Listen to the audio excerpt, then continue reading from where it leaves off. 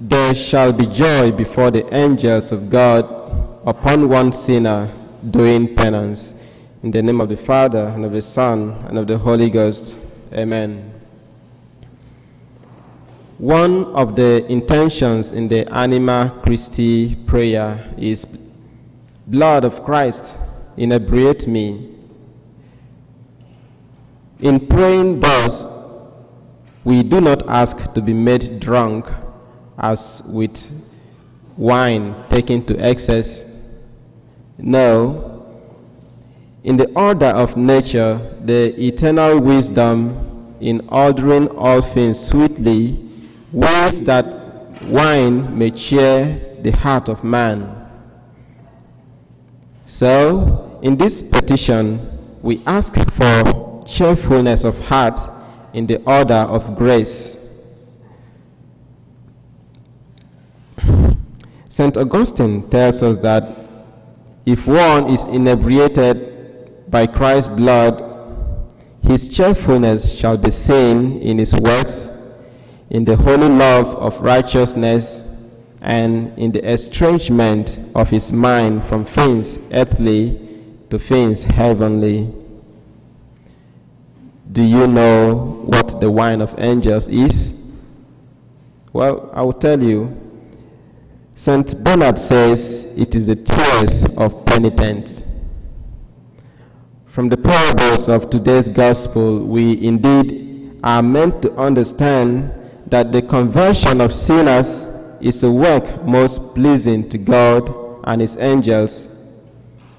Yes, all the fruit of the incarnation and of the death of Christ upon the cross is to take away sin, to bring everlasting righteousness, and to extend the kingdom of God.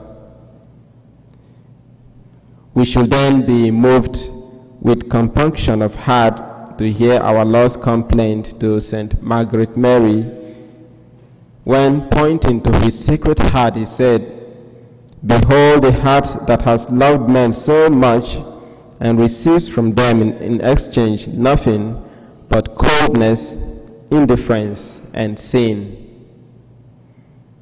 Here we have a strong motive for reparation to atone for our ingratitude and those of others.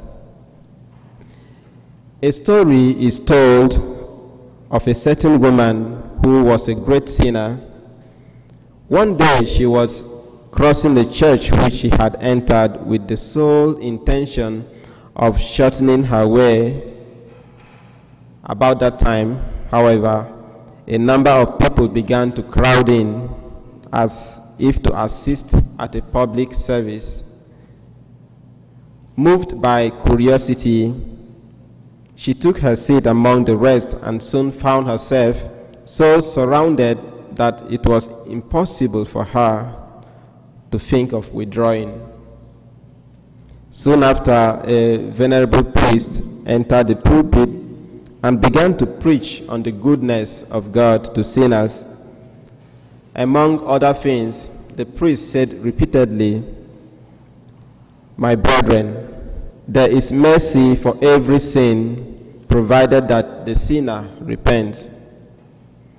"My brethren," he said, "there is mercy for every sin, provided that the sinner repents."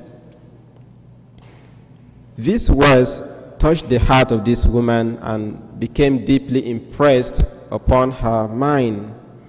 As soon as the sermon was over, she made her way through the crowd and pulled the preacher's sleeve as he was descending the pulpit, saying to him with utter simplicity, "Father, is it really true that there is pardon for every sin?" "Certainly," he replied, "God forgives all sins if they only repent." "But will he pardon me," said the woman, "who for 15 years have been committing the most grievous of crimes?" "Undoubtedly, he will," replied the priest, "if only you detest them and give up committing them." The woman then said to him, "If that is the case, Father, please tell me at what hour can you hear my confession?" "Immediately," said the priest, pointing to his confessional. "Kneel down there, and I will be with you soon." Accordingly, having returned from the sacristy, he heard her confession, which she made with sentiments of deepest compunction.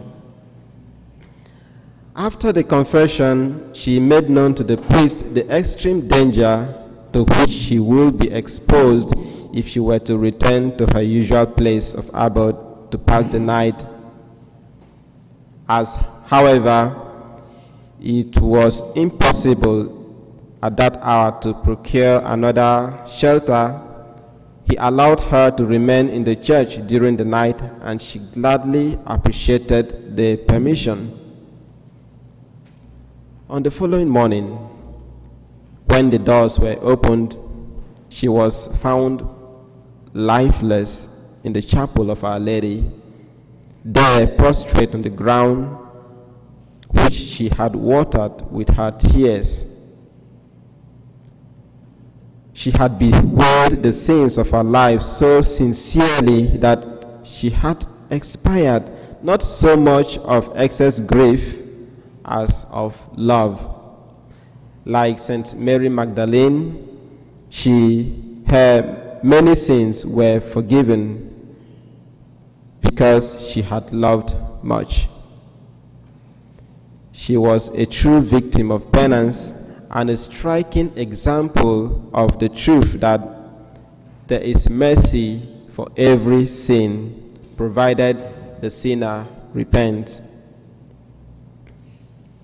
We see that this woman had a true interior contrition, that is, sorrow of soul and aversion for past sins, with a firm resolution not to sin again. Her contrition was first implicit, then, when she was caught at heart, felt really sorry for her sins and made the decision to confess. It became explicit when she actually confessed her sins and then made an act of perfect contrition when asked to do so by her confessor. Her contrition was supernatural. It proceeded with the aid of grace from the supernatural motive, which is the love of God as the greatest good and for his own sake. Her contrition was general, to the extent her sorrow extended to all her mortal sins not yet forgiven. Her contrition was supreme. She considered and hated her sins as the greatest evil. Her purpose of amendment, that is, the earnest will not to sin again, was firm. She had the sincere will to amend her life. It was efficacious, that is, she was resolved to use the necessary means to avoid sin and its proximate occasions, and to make reparation. This made her refuse returning to her usual abode to pass the night. Her purpose of amendment was universal. It extended to all her mortal sins, to all mortal sins in general. Besides her contrition and firm purpose of amendment, she had complete confidence in God and was totally abandoned to his mercy. Thus, she did not put off sacramental confession when she had the chance. Her tears, her many tears of penitence, gladdened the heart of the angels. One thing is sure, dear faithful, even today, there is mercy for every sin, provided the sinner repents. If today, like this woman, we are to be beneficiaries of the treasures of the heart of Jesus, that ocean of mercy which is new every morning, too must have true, interior, explicit, supernatural, and general contrition, together with an efficacious and universal purpose of amendment and complete confidence in God, being totally abandoned to his mercy, distrusting ourselves. Our blessed Lord said, if your eye causes you to offend, pluck it out and cast it from you. And if your right hand causes you to offend, cut it off and cast it from you. For it is better for you that one of your members should perish, and not that your whole body should be cast into hell. The reason is that we ought to not only to avoid actual sin, but even put away every occasion of sin. Thus, whatever is an immediate occasion of sin, however near or dear it may be, must be abandoned, though it proves as dear to us or as necessary as a hand or an eye, and this we must do without delay. We must pluck out inordinate loves and friendships if they are the occasion that leads us further into wrongdoing. St. Peter tells us in the epistle today, "Be you humbled, therefore, under the mighty hand of God, that he may exalt you in the time of visitation. Be sober and watch, because your adversary, the devil, as a roaring lion, goeth about seeking whom he may devour." Humility is the mother and guardian of holiness. Removing with immediate effect whatever poses to be a presumed occasion of sin for us is a mark of humbling ourselves before God, not trusting too much in our strength. Doing so means that we are sober and are watchful, lest we be devoured by the roaring lion who is out to prey on us at any time and drag us to hell. When tempted, dear faithful, by the world, the flesh, and the devil, with humble confidence and self-abandonment to God's compassionate love, let us find refuge in the wounds of Christ, especially that of his Sacred Heart. Let us earnestly make our own the words of today's introit.